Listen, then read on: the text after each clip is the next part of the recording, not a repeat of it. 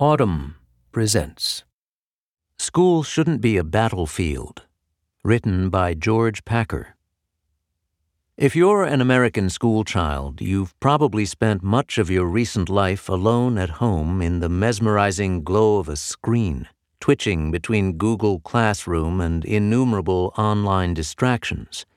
Perhaps you've been lucky enough to spend most days in an actual classroom, with 2/3 of your face wrapped up, trying to make yourself heard and hear others, taking 30 seconds to shove your lunch down.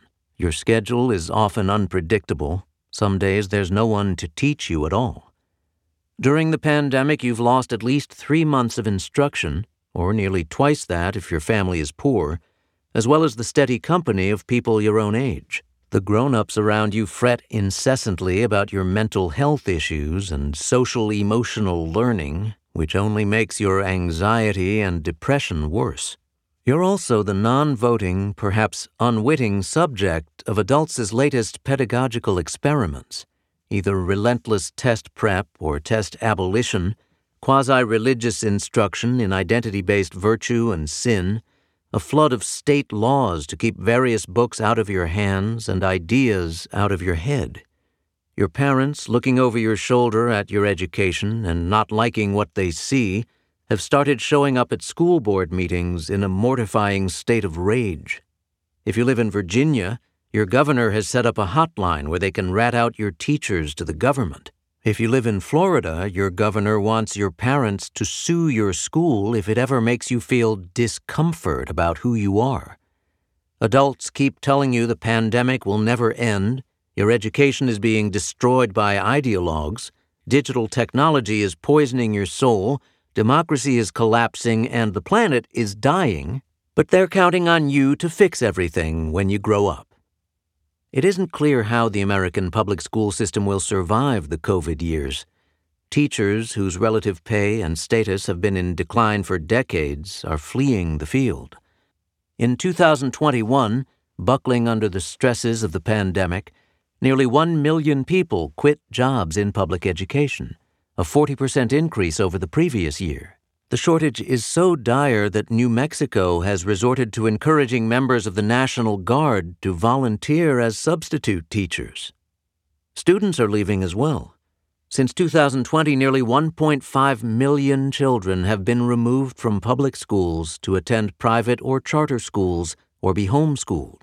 Families are deserting the public system out of frustration with unending closures and quarantines, stubborn teachers' unions, inadequate resources, and the low standards exposed by remote learning. It's not just rich families either, David Steiner, the executive director of the Johns Hopkins Institute for Education Policy, told me. COVID has encouraged poor parents to question the quality of public education. We are seeing diminished numbers of children in our public schools, particularly our urban public schools. In New York, more than 80,000 children have disappeared from city schools. In Los Angeles, more than 26,000. In Chicago, more than 24,000. These kids and the investments that come with them may never return, the beginning of a cycle of attrition that could continue long after the pandemic ends and leave public schools even more underfunded and dilapidated than before. It's an open question whether the public school system will recover, Steiner said. That is a real concern for democratic education. The high-profile failings of public schools during the pandemic have become a political problem for Democrats because of their association with unions, prolonged closures, and the pedagogy of social justice, which can become a form of indoctrination. The party that stands for strong government services in the name of egalitarian principles supported the closing of schools far longer than either the science or the welfare of children justified, and it has been woefully slow to acknowledge how much this damaged the life chances of some of America's most disadvantaged students. The San Francisco School Board became the caricature of this folly last year, when it spent months debating name changes to Roosevelt Middle School, Abraham Lincoln High School, and other schools with supposedly offensive names, while their classrooms remained closed to the city's children. Republicans have only just begun to exploit the fallout. But I'm not interested in joining or refereeing this partisan scrum. Public education is too important to be left to politicians and ideologues. Public schools still serve about 90% of children across red and blue America. Since the common school movement in the early 19th century, the public school has had an exalted purpose in this country. It's our core civic institution, not just because, ideally, it brings children of all backgrounds together in a classroom, but because it prepares them for the demands and privileges of democratic citizenship. Or at least, it needs to. What is school for? This is the kind of foundational question that arises when a crisis shakes the public's faith in an essential institution. The original thinkers about public education were concerned almost to a point of paranoia about creating self-governing citizens. Robert Pondiccio, a former fifth-grade teacher in the South Bronx and a fellow at the American Enterprise Institute, told me, Horace Mann went to his grave having never once uttered the phrase college and career ready. We've become more accustomed to thinking about the private ends of education. We've completely lost the habit of thinking about education as citizen-making.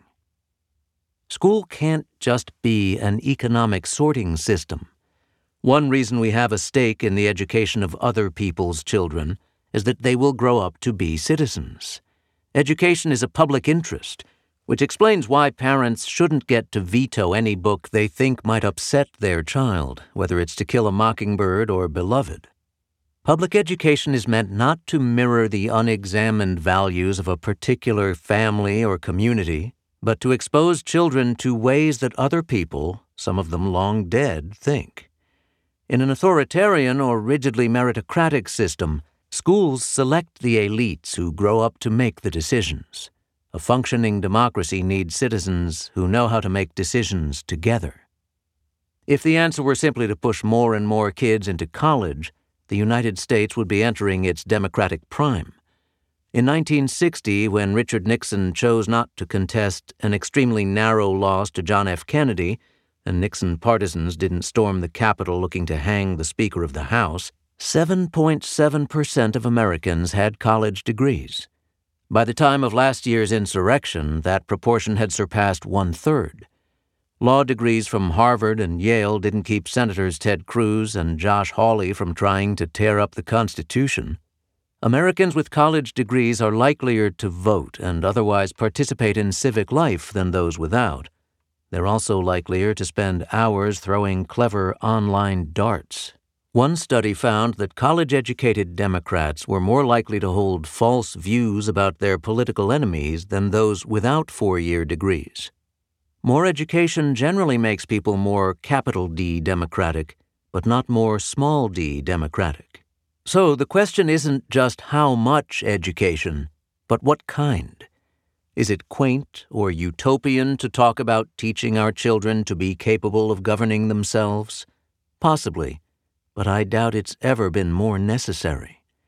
The COVID era, with Donald Trump out of office but still in power, and with battles over mask mandates and critical race theory convulsing Twitter and school board meetings, shows how badly Americans are able to think about our collective problems, let alone read, listen, empathize, debate, reconsider, and persuade in the search for solutions.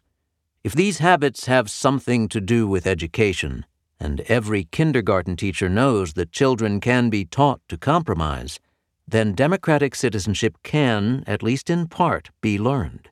We owe our beleaguered children, the victims of our inadequacy, a chance to be better than we are. We can start by giving them a way to survive the curriculum wars without being captured by one side or the other. The orthodoxies currently fighting for our children's souls turn the teaching of U.S. history into a static and morally simple quest for some American essence. They proceed from celebration or indictment toward a final judgment, innocent or guilty, and bury either oppression or progress in a subordinate clause. The most depressing thing about this gloomy pedagogy of ideologies in service to fragile psyches is how much knowledge it takes away from students who already have so little. The history warriors build their metaphysics of national good or evil on a foundation of ignorance. In a 2019 survey, only 40% of Americans were able to pass the test that all applicants for U.S. citizenship must take, which asks questions like, who did the United States fight in World War II? And we elect a president for how many years? The only state in which a majority passed was Vermont. A central goal for history, social studies, and civics instruction should be to give students something more solid than spoon-fed maxims, to help them engage with the past on its own terms, not use it as a weapon in the latest front of the culture wars. In The Propaganda of History, the last chapter of his great study of Reconstruction, W.E.B. Du Bois wrote, "Nations reel and stagger on their way. They make hideous mistakes. They commit frightful wrongs. They do great and beautiful things. And shall we not best guide humanity by telling the truth about all this, so far as the truth is ascertainable?" The truth requires a grounding in historical facts, but facts are quickly forgotten without meaning and context. The Stanford History Education Group, a research organization, has developed a curriculum called Reading Like a Historian, which assembles material from various chapters of American history and poses a thematic question for students to answer. For example, to answer the question of what John Brown was trying to do when he raided Harper's Ferry in 1859, they read several accounts, including one by Brown's son, an excerpt from the autobiography of Frederick Douglass, and a speech and letter from Brown himself. The goal isn't just to teach students the origins of the Civil War, but to give them the ability to read closely, think critically, evaluate sources, corroborate accounts, and back up their claims with evidence from original documents. This kind of instruction, which requires teachers to distinguish between exposure and indoctrination, isn't easy. It asks them to be more sophisticated professionals than their shabby conditions and pay, median salary $62,000, less than accountants and transit police, suggest we are willing to support. We have a desperate shortage of teachers, David Steiner of Johns Hopkins said, just as we're making teaching more difficult by politicizing education. It's easy and satisfying for adults to instruct children that America is an exceptional experiment in freedom or a benighted system of oppressions. It's harder, but infinitely more useful to free them to think about history for themselves. To do that, we'll need to help kids restore at least part of their crushed attention spans. If remote learning taught parents anything, it was that staring at a screen for hours is a heavy depressant, especially for teenagers. One day, and I hope soon, the masters of social media will stand before Congress with their hands raised in the manner of the big tobacco bosses and try to deny what they've long known about the damage their products can inflict on human minds, especially young minds. After these hearings lead to belated regulation of web advertising and toxic algorithms, we'll look back on the amount of time we let our children spend online with the same horror that we now feel about earlier generations of adults who hooked their kids on smoking. Of course, students can't quit cold turkey. It's not a choice between tech or no tech, Bill Talley, a researcher with the Education Development Center, told me. The question is what tech infrastructure best enables the things we care about, such as deep engagement with instructional materials, teachers, and other students. But kids need help mastering what now masters them. Releasing them to do research in the vast ocean of the Internet without maps and compasses, as often happens, guarantees that they will drown before they arrive anywhere. A nonprofit called the News Literacy Project helps teachers guide students in assessing the credibility of news articles and social media posts. Like learning to read as historians, learning to sift through the tidal flood of memes for useful, reliable information can emancipate children who have been heedlessly hooked on screens by the adults in their lives. Finally, let's give children a chance to read books, good books. It's a strange feature of all the recent pedagogical innovations that they've resulted in the gradual disappearance of literature from many classrooms. The phrase English language arts already sounds at best indifferent to books. The ELA portion of high-stakes testing hacks up literature into what Steiner calls bleeding chunks of texts, isolated passages used to assess comprehension. This approach treats reading as just another skill, like long division or woodworking. When students do read whole books, they're rarely part of the state assessments. What's the incentive for teaching the bluest eye deeply and seriously? Steiner asked. The best way to interest young people in literature is to have them read good literature, and not just books that focus with grim piety on the contemporary social and psychological problems of teenagers. We sell them insultingly short in thinking that they won't read unless the subject is themselves. Mirrors are ultimately isolating. Young readers also need windows, even if the view is unfamiliar, even if it's disturbing.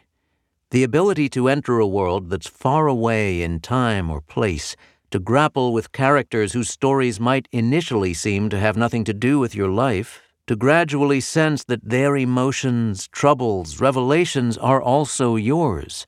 This connection through language to universal human experience and thought is the reward of great literature, a source of empathy and wisdom. The culture wars, with their atmosphere of resentment, fear, and petty fault-finding, are hostile to the writing and reading of literature. The novelist Chimamanda Ngozi Adichie recently predicted that the novels of the next 10 to 15 years will be awful. Art has to be able to go to a place that's messy, a place that's uncomfortable, she said. Literature is the last thing that we can depend on to tell us the truth about who we are. The connection between reading and democratic citizenship might not be direct, but it's real. The pandemic should have forced us to reassess what really matters in public school. Instead, it's a crisis that we've just about wasted. The classroom has become a half-abandoned battlefield where grown-ups who claim to be protecting students from the virus, from books, from ideologies and counter-ideologies, end up using children to protect themselves and their own entrenched camps. American democracy can't afford another generation of adults who don't know how to talk and listen and think. We owe our COVID-scarred children the means to free themselves from the failures of the past and the present. If you enjoyed this production, find the best long-form articles read aloud in the Audm app, available now for iPhone and Android.